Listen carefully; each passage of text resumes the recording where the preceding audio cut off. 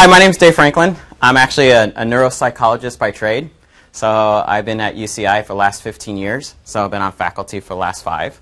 I have many capacities. I've been working with Dr. McGuire on research for the last 15 years. I co-direct the Stuttering Center with him for the last 5 years. And became involved with concussion after I received my my doctorate degree, and started looking into neuropsych. I first got into concussion actually by getting a call from someone in the neurology department, Dr. Betsy Parker, who is a neuropsychologist that is a consultant for the Anaheim Ducks. And she needed someone to back her up, and I said, of course. I jumped at the opportunity. Nothing like seeing professional athletes and, getting to know them a little bit better and the intricacies of professional sports.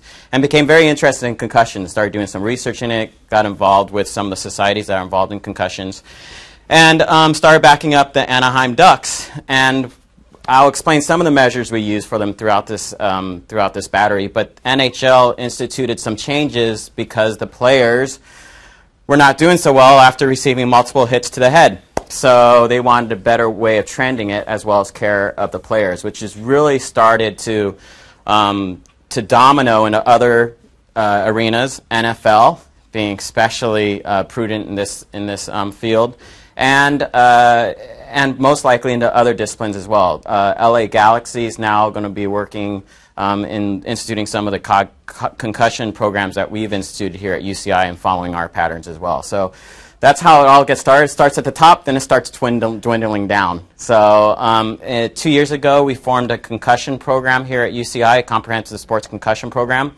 looking at athletes throughout all of Orange County. My colleague, Dr. David Cruz, who's boarded in his family's sports physician, who's absolutely fantastic, turned to be a good friend of mine. We both kind of came together with Drs. Hada and Pare and formed a program. That's going to be most likely changing next month because Dr. Cruz is going to be leaving our institution and moving on. So, but any which way, we're going to go ahead and I'm going to continue in some facet. So this is, can we see if we can click on the video? So, this is a video that I became aware of when one of my patients came in and said, hey, my son kind of looked like this after receiving a hit to the head, and hopefully it'll come on up. There we go.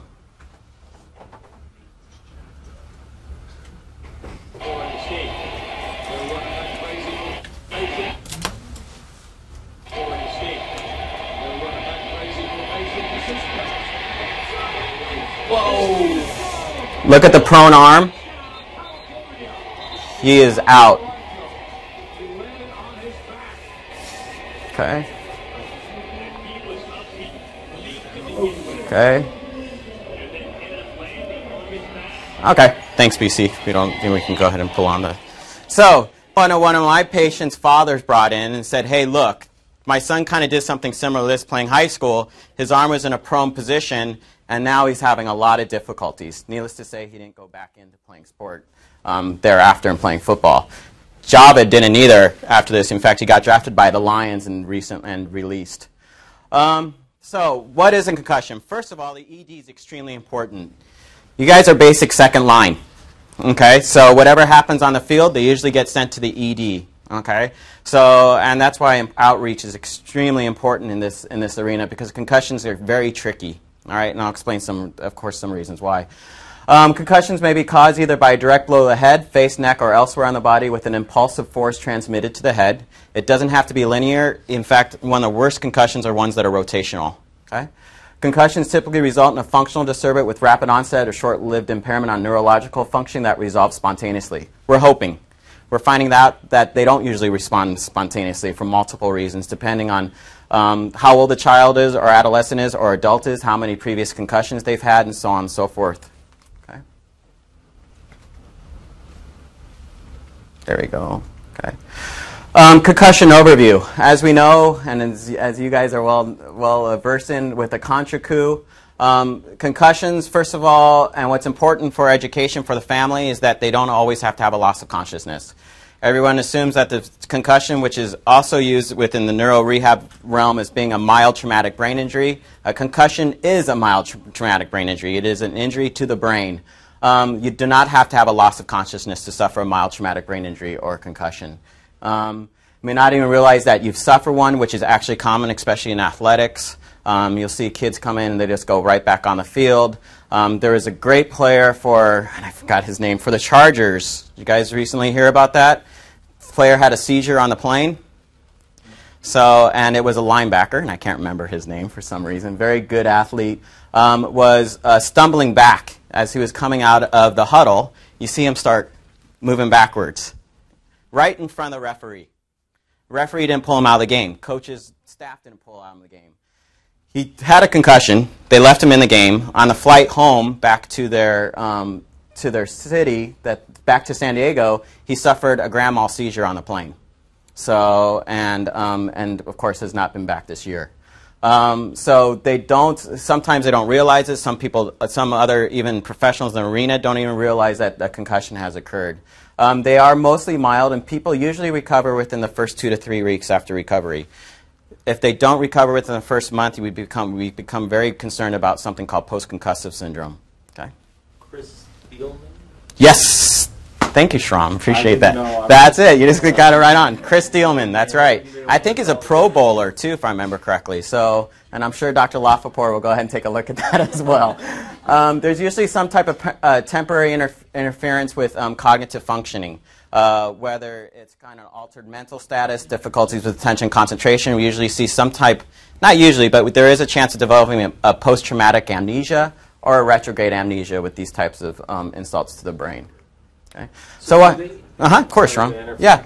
Do they have any guidelines, the one you're mentioning in particular, that the case you're mentioning, that they should have pulled them out? Absolutely. So that is now the guidelines for the NFL. In fact, what's happening on the sidelines of the NFL is that they're having an unbiased trainer that's going to be on the field of the sidelines for the NFL that's not either associated with the NFL or with the sports teams to make sure that the players are pulled off the field. What happened at the first part of last year's, well, I guess of this continuing season, is that a player from Indianapolis had such a bad concussion that the athletic trainer tried to pull him off the field and almost pounded the athletic trainer, the player that suffered the concussion, because he was so upset that he was being pulled out of the game. So, you know, they get there's an agitated component to it after concussion that's organic, but there's also, you know, I need to get paid, I need to be within the field, this is my living, so on and so forth. And it can become very heated. Even athletics, we also work with the Servite team. When they won last year and won CIF, you know, it was hard to pull some of those players out because there's not always, but there's a lot of competing issues. Grants, scholarships, things of that nature. If you're playing for a CIF team that's probably going to win the CIF championship, there's issues with that. So there's multiple psychosocial issues that surround this as well. Okay. So what happens to the brain? In concussive injury, there's a shear stress, which can happen, especially what we see with moderate to severe traumatic brain injuries. We sometimes see it mild traumatic brain injuries. What's nice about some of the new imaging, like DTI, diffuse tensor imaging, is that they can actually look at the axons and see if the axons are stretching and shearing. You can see some diffuse axonal injury to people who suffer mild traumatic brain injuries, especially if there's a whiplash. There's that rotational pull that pulls around the midbrain, and that can become pretty serious. And then, of course, you have the contra-coup and coup, the linear force back and forwards. What's interesting, and there's been multiple studies looking at soccer players with heading, right?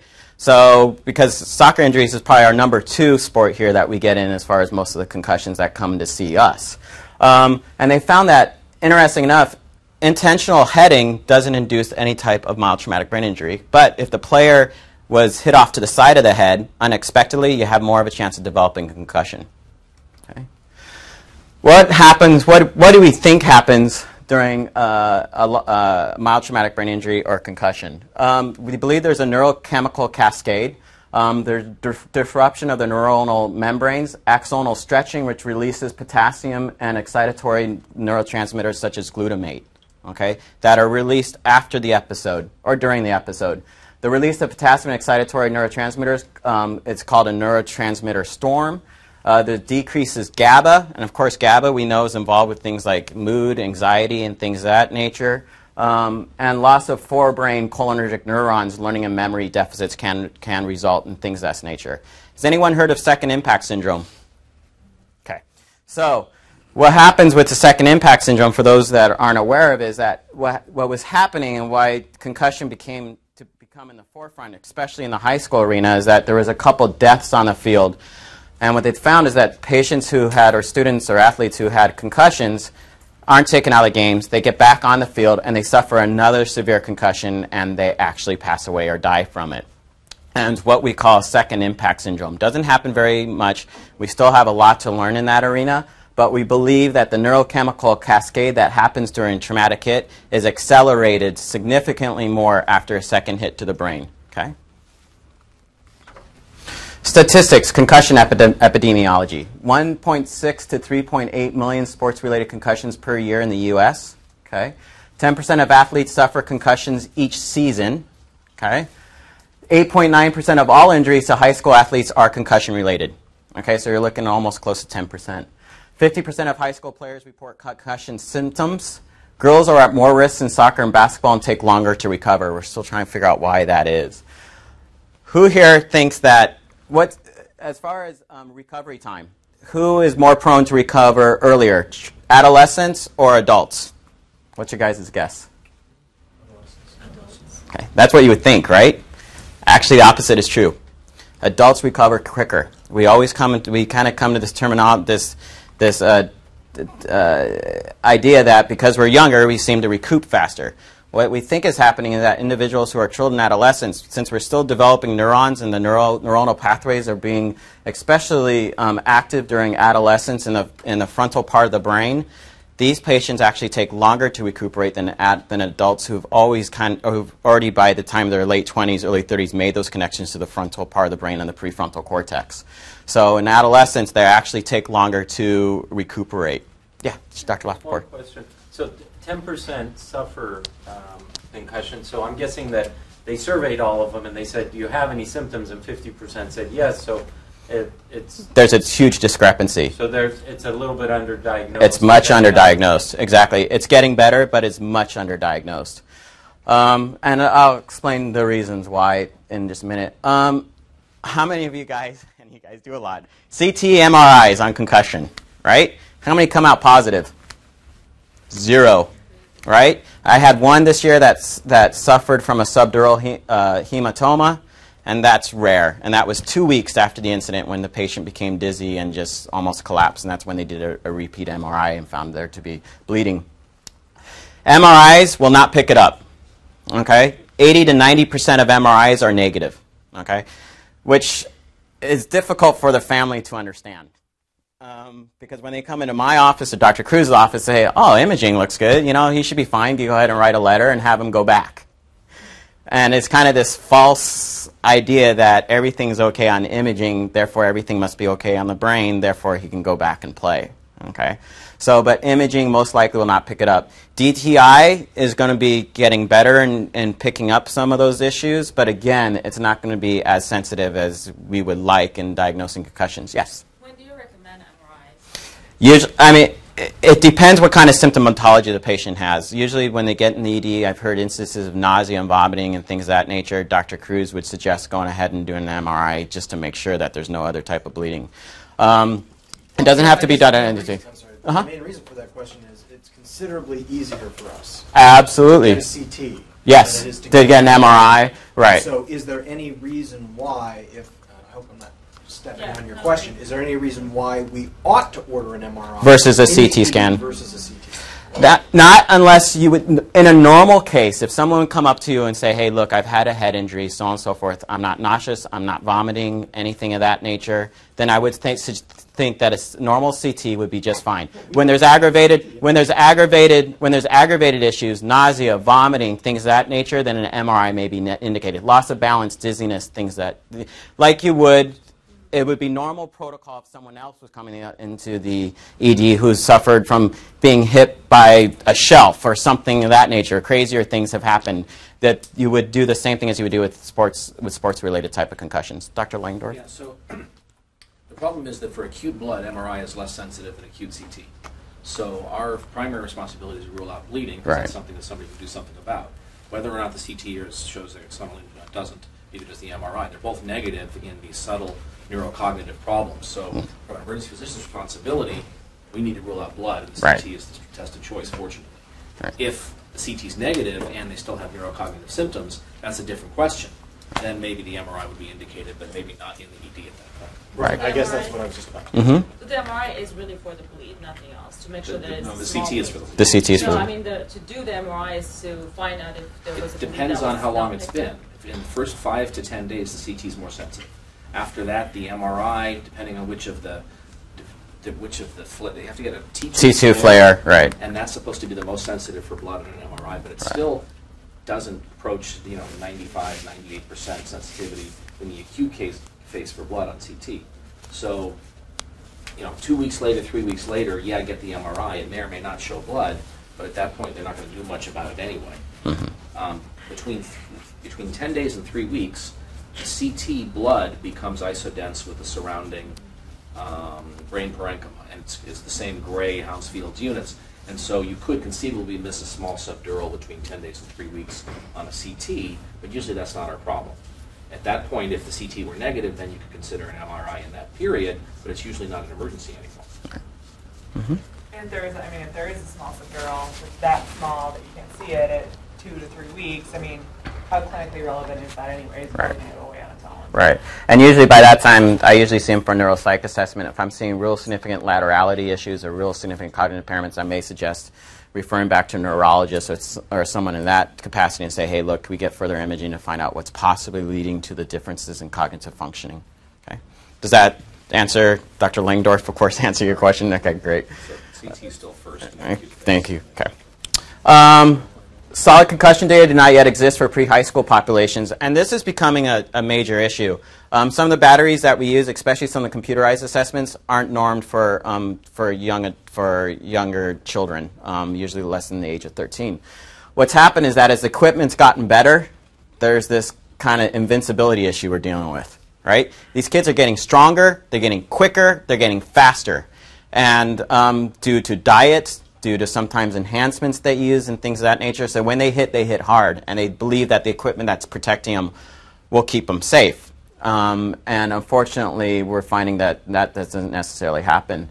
But what happens is that kids who are in these tot leagues and things of that nature with football players and soccer players, they're playing at a pretty considerable force and can hit each other really hard. Unfortunately, some of the computerized assessments that we used aren't normed in that population.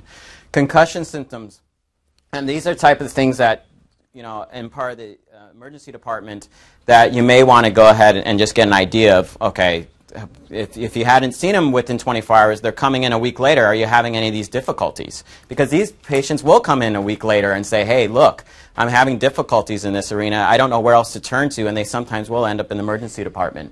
Attention and concentration problems, trouble remembering, being mentally foggy, getting lost or easily confused. Speed of thinking slowed down. Processing speed. They're not thinking as efficiently nor as quickly as they did prior to the concussion. Taking a longer time to react. Reaction times also dropped, and mood changes.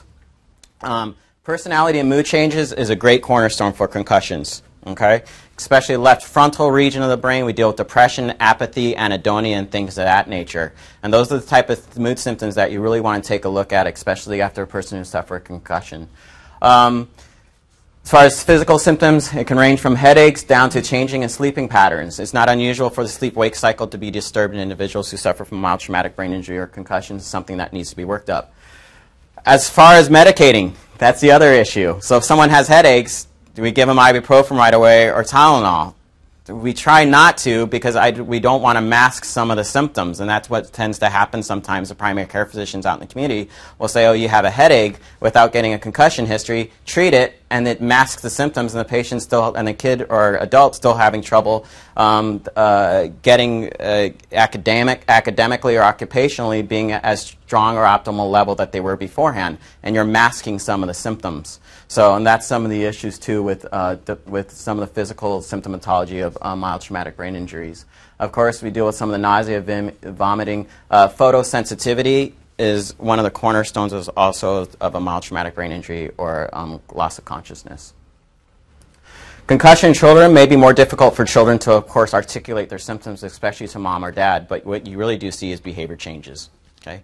More isolative, not hanging out as much, kind of in their bedroom, sleep-wake cycles are disturbed, having trouble concentrating, they maybe look restless or fidgety, loss of interest in favorite toys. Okay, the anhedonic type of issue that comes along with individuals suffering from concussion. Irritability in children, good luck.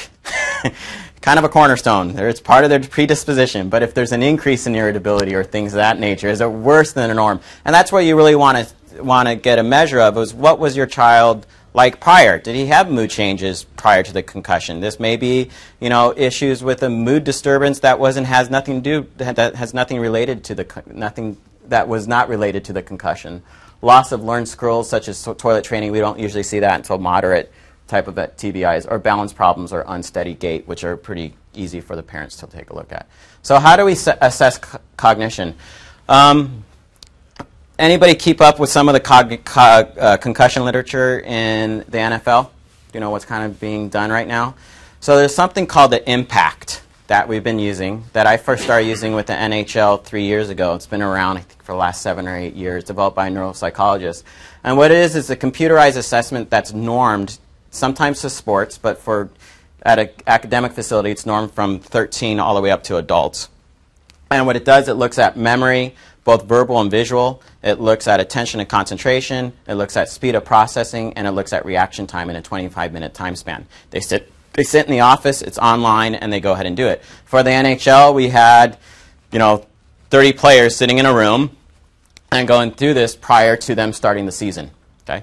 NFL instituted the same thing. Soccer teams are now instituting the same things. At least we have a baseline. Okay? Let's face it, some of our NFL players are not the smartest individuals on the planet, right? They're not going to score off the charts on these computerized assessments. So is it due to repeated head injuries, or is it due to, them just not having a very high IQ? So this gives us a baseline, gives us an idea of, okay, what kind of changes are we seeing? What's nice about this instrument is that you can use it serially. So it uses alternate forms. So after the concussion, what we did with the NHL is after the player stopped having some of the physical symptomatology of the concussion, says, hey, I'm fine, I'm ready to go back in, they get another assessment with this, with a couple paper pencil assessments, and get an idea of, okay, really, are we seeing any changes? So these are the type of things that we use for looking at baseline assessments. We did this for Servite. We did this for a few other high schools, too, that UCI did, in which we baselined 300 athletes prior to them starting the season so we can get an idea of trending. What Dr. Cruz would do is do them serially and see if they start getting better. Okay, we'll start getting a return back to play. And this is the whole purpose of this, getting the players back to play appropriately and safely so that we don't have to develop that concussion on top of concussion on top of concussion. Okay? If we do see issues that continue to linger and we get more into post-concussive syndrome, 8 weeks later, I'll do a full neuropsych eval to take a look, okay, what are the real insults, what's the issues here, so on and so forth, and then provide accommodations occupationally or academically for the students so that they can perform at their optimum while dealing with something like this. Okay? Dr. Frampton, yeah. So will this test be available at primary care physician? They can, absolutely. So what they do is that for academia, they give the people that developed this gave cost savings to people in academia, and they'll get like 1,000 baseline tests, and then they'll get 400 post-baseline tests that they can go ahead and do and run serially. So yeah, so you can buy them in bulk, and that's what we've done here at UCI. So we can test our residents at baseline. Absolutely. Mark it upside the head and see if they test just as well. Absolutely. So, yep. This is supposed to be confidential. So, let me tell you, with hockey players, goalies, when they did the visual memory is not easy on this. It's figures and designs, and you're supposed to recognize them about 20, 25 minutes later. The goalies on the Anaheim Ducks was just scored off the chart. I mean, he was in the 99th percentile. It was just amazing, their visual perceptual field. He was a hockey player smart enough not to have contact. Exactly, that had all the pads on. Exactly. That had the water bottle fall on him, and that's about it. Exactly. As far as the neuropsych domain, as I mentioned before, these are type of domains we take a look at. The ones that we usually see in mild traumatic brain injury are attention and concentration, usually interrupted in some facet. And that's what we usually see from a lot of the adolescents that come in. It's just, I'm just having trouble sustaining my attention. Executive functioning skills, things, organization and planning, decision making, those become poorer. What you can't see is impulse control issues. So even from mild traumatic brain injuries, the kids might be doing things that are kind of uncharacteristic of what they were doing beforehand. You might see an increase in impulsivity. Working memory, which is also a measure of the prefrontal cortex, is also an issue, which is the ability of the brain to divide and manipulate information. So if I ask a student, what's 8 plus 9, the brain does that mental gymnastic, and then the student gives a result, so on and so forth. As you can imagine, the complexity goes up, but that's usually interfered in some way with a mild traumatic brain injury. And of course, short-term memory. Whether it's learning, retrieval, or encoding is difficult as well. It could be any three of those involved in mild traumatic brain injury. We see that in our concussion patients with repetitive questioning. Yes. I had a guy who said, call me, a motorcycle accident, bonked his head, little beanie helmet, says, call my wife, gets off the phone with his wife, hands his phone back to the paramedic, and then says, hey, have you notified my wife? Exactly. 10 seconds later. Exactly. You can really kind of see this as you would see with a dementia patient. Okay? And we're not to that extent, although there's a lot of research looking into repetitive concussions and dementia. In fact, head injuries is a risk factor for dementia. But you see that repetitive questioning, short-term memory loss, problems with attention and concentration. You see that cortical, subcortical issues that we see with mild traumatic brain injury. And they're starting to make links.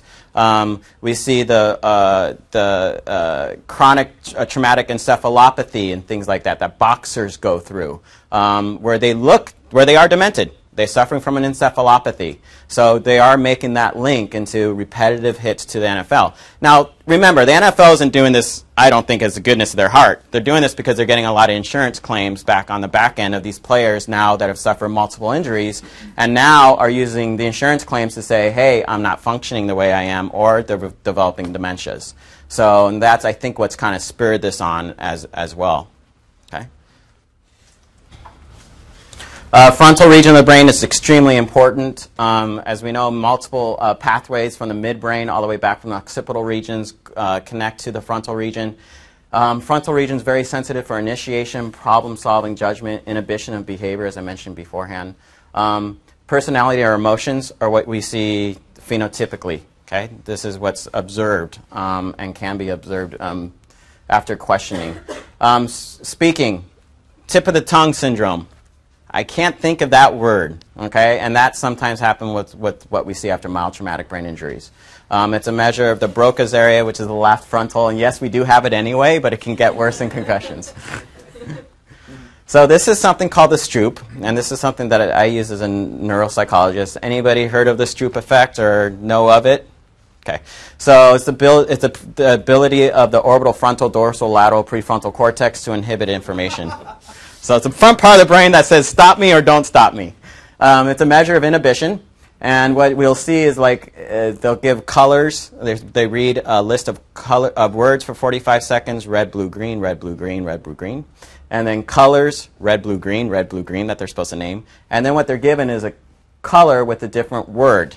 And they're supposed to inhibit the word and tell me the color. So even though that screams green, they're supposed to tell me the color yellow. Okay? Or screaming the word red, they give me the color green. It's the ability of the brain to inhibit that information. It's a measure of impulse control and impulsivity. Okay? It's a fun task. That's a great one.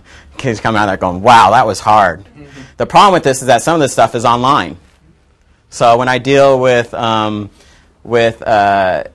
forensic cases, or I deal with someone that's trying to sue the person because they stepped on a crack in front of a building, they can look at this and say, okay, I'll try and feign this, okay, or things of that nature. And this is where some of the issues with neuropsych testing, you have to be kind of prudent to what the ulterior motive might be as well. And if you're being colorblind, you're a host. Yeah, colorblind. What's interesting, though, even with colorblind, I gave this to my father who's very colorblind. He was able to actually do it. So you do it, but you take that into consideration. Processing speed is going to be a little bit slower. This is something else that we do. It's called trails A and B. This is the B part. Trails A is the ability of the patient to go from 1 to 2, 2 to 3, 3 to 4, just drawing a line, connecting the dots. And it's a measure of attention and concentration. What you see with ADHD kids is that they'll go from one number and then skip another number. Or their processing speed will be slower than normal control, so it'll take them a lot longer to do this.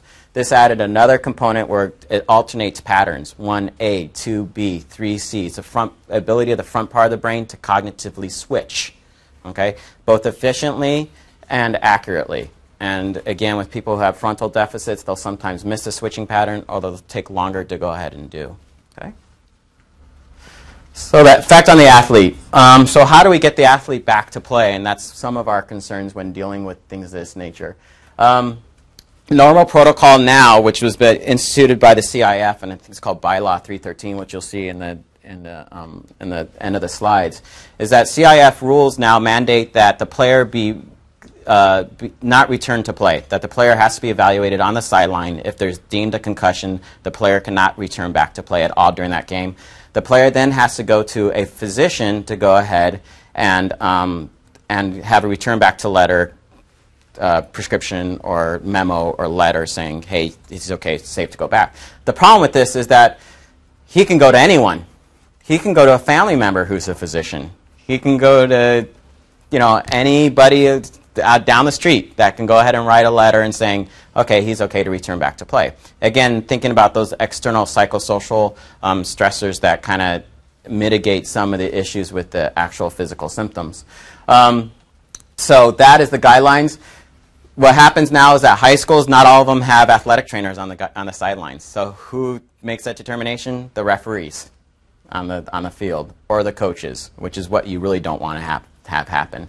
So that's been an issue. Yes. And I don't know if you said that, just for the residents, that's not our job either as nope. emergency physicians. And so I've had plenty of parents ask me like they need a return to sports, and that's not our job. Exactly. And I don't suggest anybody from this team go ahead and put themselves in that position. Okay, because it is very soon after the fact. You're not really getting a good scope of the symptoms that might have resulted from a head injury. But absolutely, you will get that, okay, because they just want their kids to be back onto the team. As far as athlete taken to the hospital or doctor immediately, this is a suggestion: new onset of vomiting, new onset of headaches, becomes restless, dizzy, drowsy, has had a convulsion, of course, acting strangely, or visual problems or slurred speech. This can happen, it doesn't even have to happen with sports. I saw a child that Dr. Bill Loudon, as a neurosurgeon, saw that was referred to me that was playing foursquare on the playground, got pushed, hit the back of the occipital region of the skull, and then hit it so hard that it came back up and hit the tetherball pole sitting in front of him. So, kids sitting there crying for a little bit, right? Yeah, exactly. The kid's sitting there crying a little bit. Teacher at recess says, "You okay?" Kid goes, "Yeah, I'm fine." They send him back to class. Mother picks him up in the afternoon. He comes crying to her, saying, "Hey, I don't feel well." Da da da. He ends up vomiting in the car, and ends up having a bleed. So that Dr. Loudon went ahead and worked up. These aren't easy cases because this kid has had trouble now going back to school and accommodating to what's been like for his academics. And he also had we found out a clinical history of ADHD, which made things even worse. Needless to say, Dr. Loudon put him on stimulants. He's doing much better, and he's performing above what we would normally see and doing quite well. Only after rest. And playing varsity foursquare. Only after rest. And that is what you'll see on this as well. Only after rest. Cornerstone of concussion management, this is what, outside of the ED, this is what we deal with when trying to get the players back to return to play or to their academics. Physical and cognitive rest is by far the most important, okay? And this is what's the hardest to tell the players or people who have steady occupations and things like that, or professionals. I try to explain it to my patients is, if someone has a torn MCL or ACL, you're going to sit that leg out. And the brain being an organ, of course, you want to go ahead and rest that organ as much as possible. That means TV is a minimum, usually less than a half an hour. Video games for kids, less than a half an hour a day. These kids are sometimes pulled out of school. If they are able to somewhat handle school okay, they're maybe given a shortened schedule. They're given accommodations, longer test taking time, longer homework taking time, things of that nature. And of course, not returning back to field until symptoms start resolving. Sometimes I'll have students out of school for 2 or 3 weeks after a concussion just to keep them at rest. Because what happens is that you're sacrificing that small period of time for a period of time that could be much longer, especially if they're dealing with a post-concussion syndrome. Brain rest, extremely important, Dr. Lingdorf. So is there data that shows that patients with brain rest recover ultimately faster? Absolutely, yes, there has. University of Pittsburgh's done a lot of research in that arena, looking at brain rest post-mild traumatic brain injury, and look at return to play and return to their prior functioning quicker than they were if they went back and stressed the brain. And stress just in terms of cognitive functions. Exactly. Because it seems hard to see the connection between watching TV and resting your well, brain. And you know what? And Dr. Loudon during a neurology ground rounds put me on the spot where he said, "Well, what does video games have to do with stressing the brain?" But when you think about it, when you're looking at video games, these are usually first-player video games. You're looking at multiple stimuli coming in at the same time, pushing buttons. Even though you don't look, the kid could be glued. ADHD kids are great at video games. They have multiple stimuli coming from every different direction, noise and visual. So, but what's happening to the brain's using a lot of different areas to go ahead and catch up what's happening to the video game.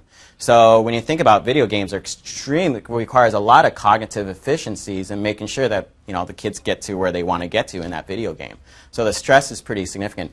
TV, yeah. TV may be a different issue, but again, you're looking at visual. Usually it's something that's multiple things are going on. These kids aren't usually sitting down and watching the Nature Channel. They're watching other things. So God only knows what now, but yeah, so it can range. Again, we wait for symptom resolution. Usually it's physical symptoms start resolving first. One of the most predominant symptoms that we start seeing is a continuation of headaches, and that is by far the hardest to treat with mild traumatic brain injuries. It's very difficult to treat headaches with mild traumatic brain injuries because they do continue to linger. And then there's a graded program of exertion. So if we get the football player will maybe start doing some running a little bit, no sprints, but will jog or run with the team. Next day or 2 or 3 days, if the symptoms not return, they'll do sprints.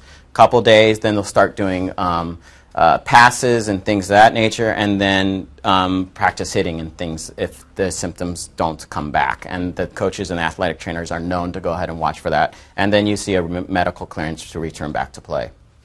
Okay.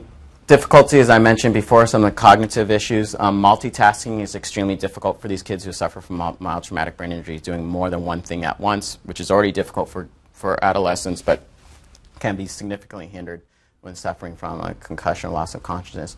Mood and behavior. Depression is probably one of the great cornerstones that I see. I just recently saw a college athlete who was playing football up to his junior year. I was playing high school football up to junior year, suffered concussion. Dad thought, you know what, let's move over to rugby since he's having concussions from football.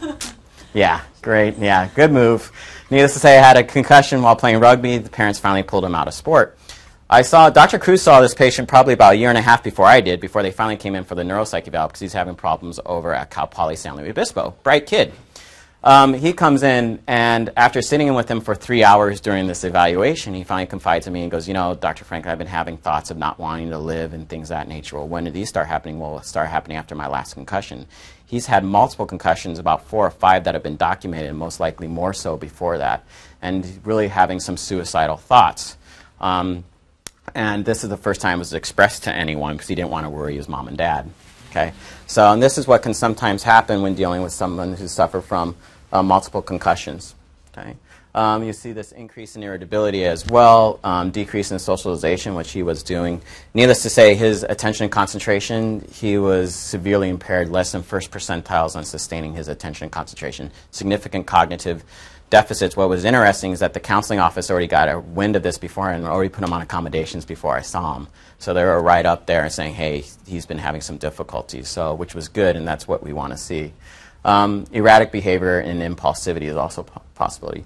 I don't know how often I hear is, oh, you know what, from the family, oh, he got a bump on the head, right? He's going to be fine. We can go ahead and put him back in, so on and so forth. And you'll see that. they think of concussions as you have to have a loss of consciousness for it to be severe. And I expect my son and daughter to be back in the game. And this could be 4 or 5 concussions later. And it's really trying to get the education out there that, the more we have, the more prone we are to developing a post-concussive syndrome. It can affect the functionality, academics, occupation, and social interactions. Risks of incidence of concussion. This is some of the research that Guskowitz did.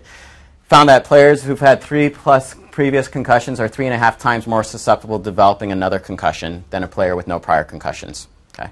So we do believe that there's a concussion threshold. So as you develop one concussion, you're more predispositioned to developing another concussion. If you have more concussions, again, that threshold decreases as you've had more concussions. Players with 1 previous concussion have 1.5 times risk of developing further concussions. Okay. Lee et al., as far as some of the pharmacological treatments for post-concussive syndrome. So post-concussive syndrome usually happens or occurs a month after the concussion, and it can resolve within 2 to 3 months. It can be continuous. And the adults or athletes, something that they have to deal with sometimes for the rest of their lives, because it's just they're not fully optimal in their ability to process information. There's been a study looking at methylphenidate, sertraline, Zoloft, and placebo on neuropsychiatric sequelae in patients with TBI. It was a 4-week double-blind study, not very long. Needless to say, methylphenidate is more beneficial for mood and cognition. No significant effect with Zoloft. However, this was only a 4-week study. So usually with antidepressants, you don't see some type of resolution with symptoms until 6 to 8 weeks after initiating treatment, especially with Zoloft. So kind of weak, but still they're starting to look at some of the pharmacological treatments. Another pharmacological treatment that they're going to be studying at University of Pitt is amantadine for people who suffered from post-concussive syndrome or concussions. Future direction of sports. There's something that the University of Virginia is using called the Head Impact Telemetry System, or the HIT system. You gotta love the acronyms. Linear head acceleration data. There's 6 accelerators that are actually put onto the helmets, and it measures. Right now, they have 71,000 head impact. And the problem is that it doesn't measure rotational injuries or rotational impacts. So if the athlete was spun around or whiplash, it won't measure the directional pull of that. This is what it looks like.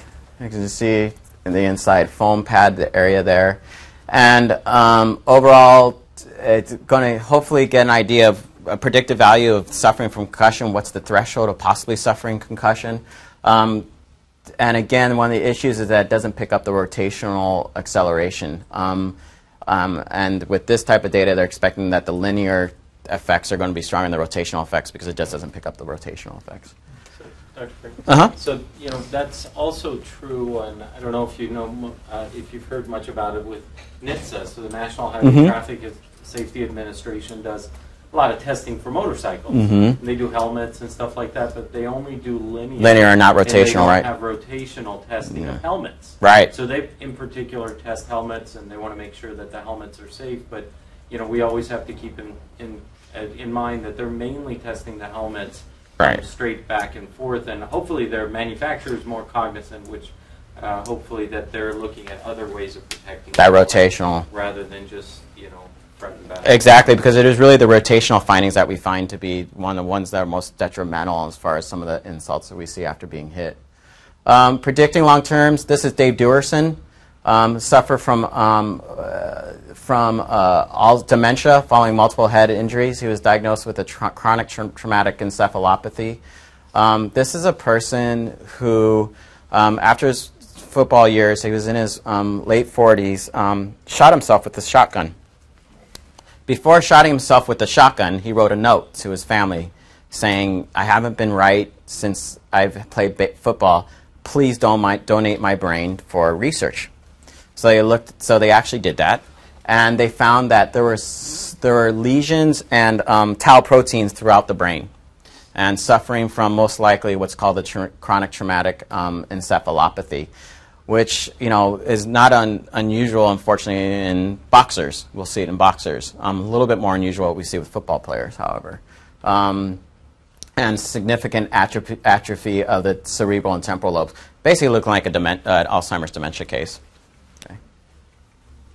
3,500, Guskowitz did a survey on 3,500 retired NFL football players. 37% increase in dementias compared to age-matched controls. That's a significant increase. 61% had at least one concussion. 24% had at least 3 concussions. This is going to be much higher, I can guarantee you, than 64%. Okay? Even 24% at least 3 concussions. You're probably looking at higher. Those with at least one concussion, 18% had continuing cognitive difficulties, which is a really pretty astounding number. Okay? And children under 4 at the time of the moderate to severe TBI have poorer social, cognitive, and physical outcomes compared to older preschoolers, and that's less than 4. So you can really see that impact on early childhood, adolescence with people who suffer from traumatic brain injuries. And this is the CIF legal issues about removing people from their from play until they receive written clearance from a health. This states from a healthcare provider.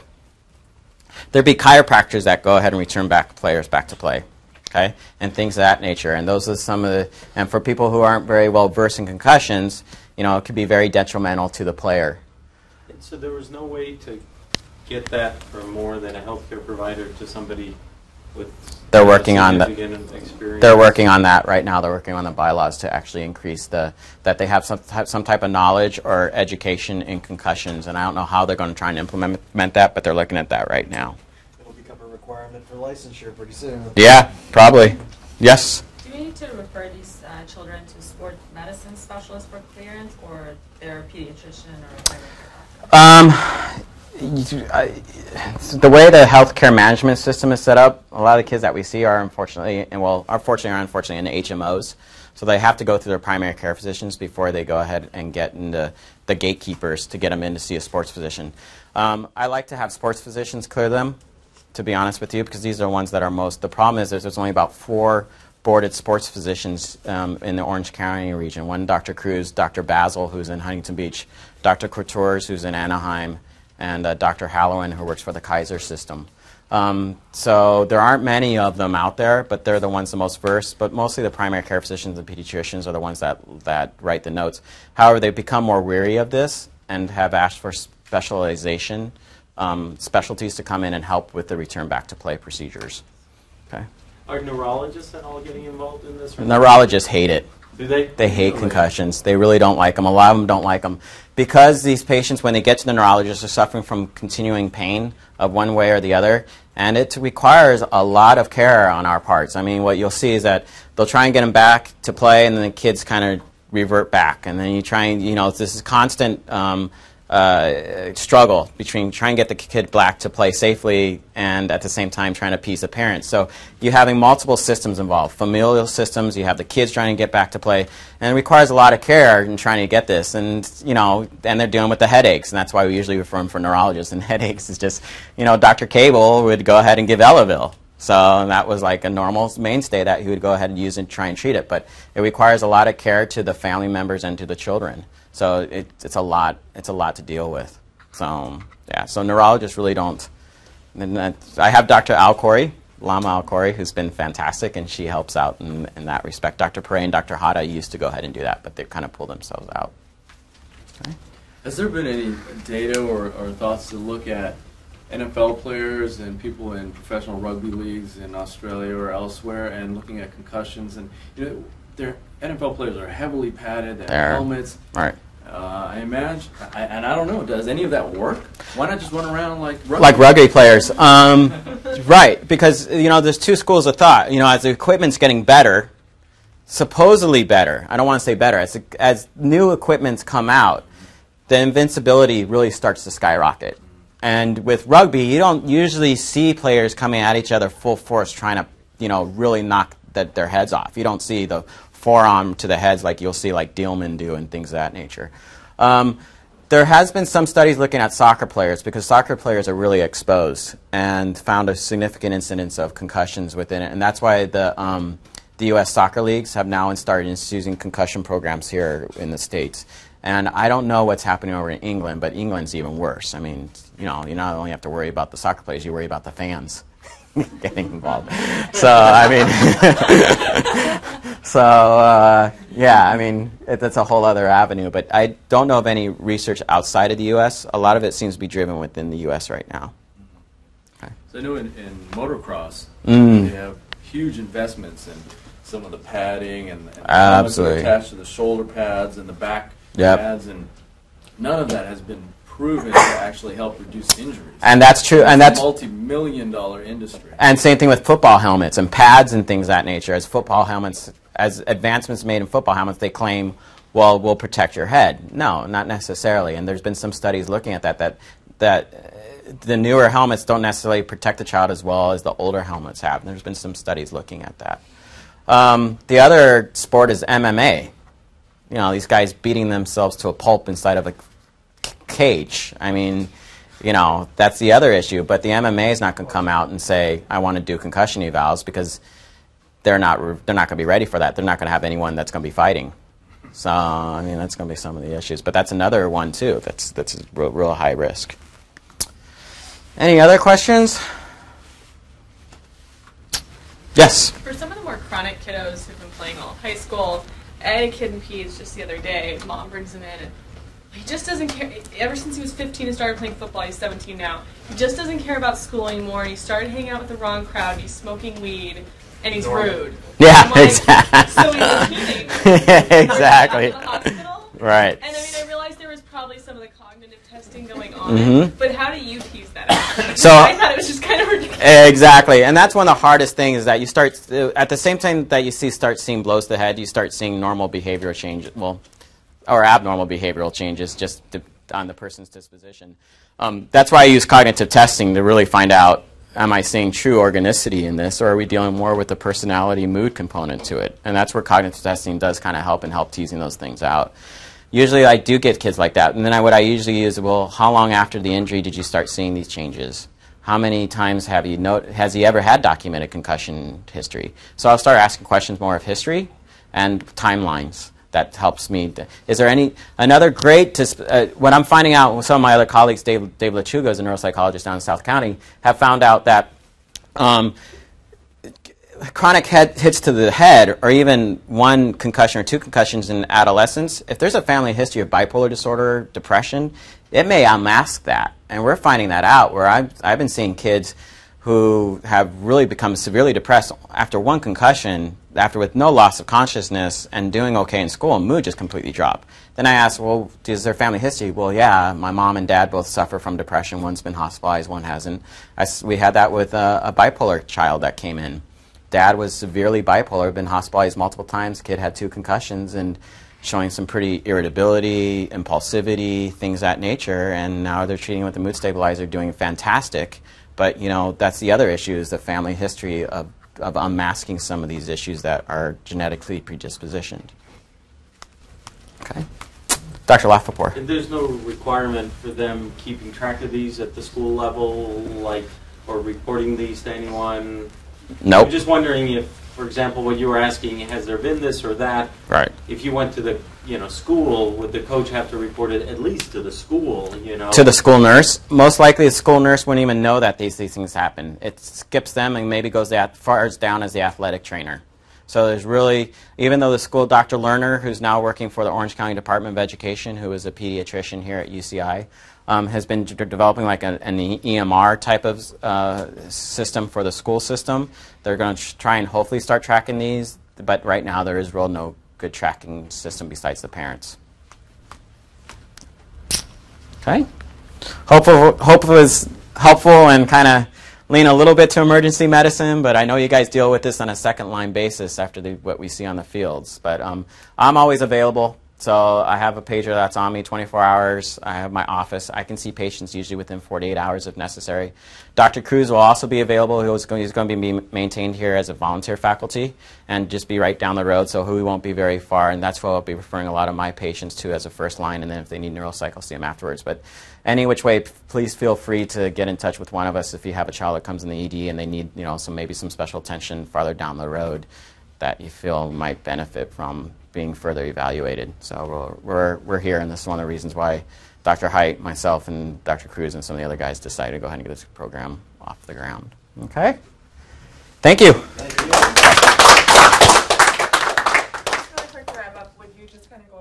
would say if one of our patients came into the emergency department and was experiencing some concussive symptoms, what we should tell the parents to expect? And right. So as far as telling what to expect, it's not unusual within 48 hours to develop some type of headaches. Okay. They may seem a little foggy. All right. They may have some cognitive complaints like attention, concentration, or some little bit of memory. School might be a little bit more difficult. Okay, is one way you can bring it up to these are the type things to watch out for your child. If they have nausea or vomiting, come back in immediately. Okay, make sure they be followed up by a primary care physician or sports physician within 48 hours, and try and hold off a little bit on the pain realm, because we don't, again, the masking issue of a possible concussion is also of interest. Sleep has always been an issue. Well, do you go ahead and keep the player? I don't know how the ED handles that. We get that often is, oh no, make sure you keep them up, or no, it's okay for them to sleep. Dr. Couturus feels if they're sleeping, it's okay for them to sleep. That's all right. But again, if they're sleeping too much or things like that, and just make sure you check up on them. You know, just ask them, how are you doing? Any change in mood? You know, things like that, and have them rest. That's one of the most, I don't want your child going back on and doing their normal activities. Just rest for a couple of days and see how he does. Okay. I hope that helps. All right. Thank you. You got it.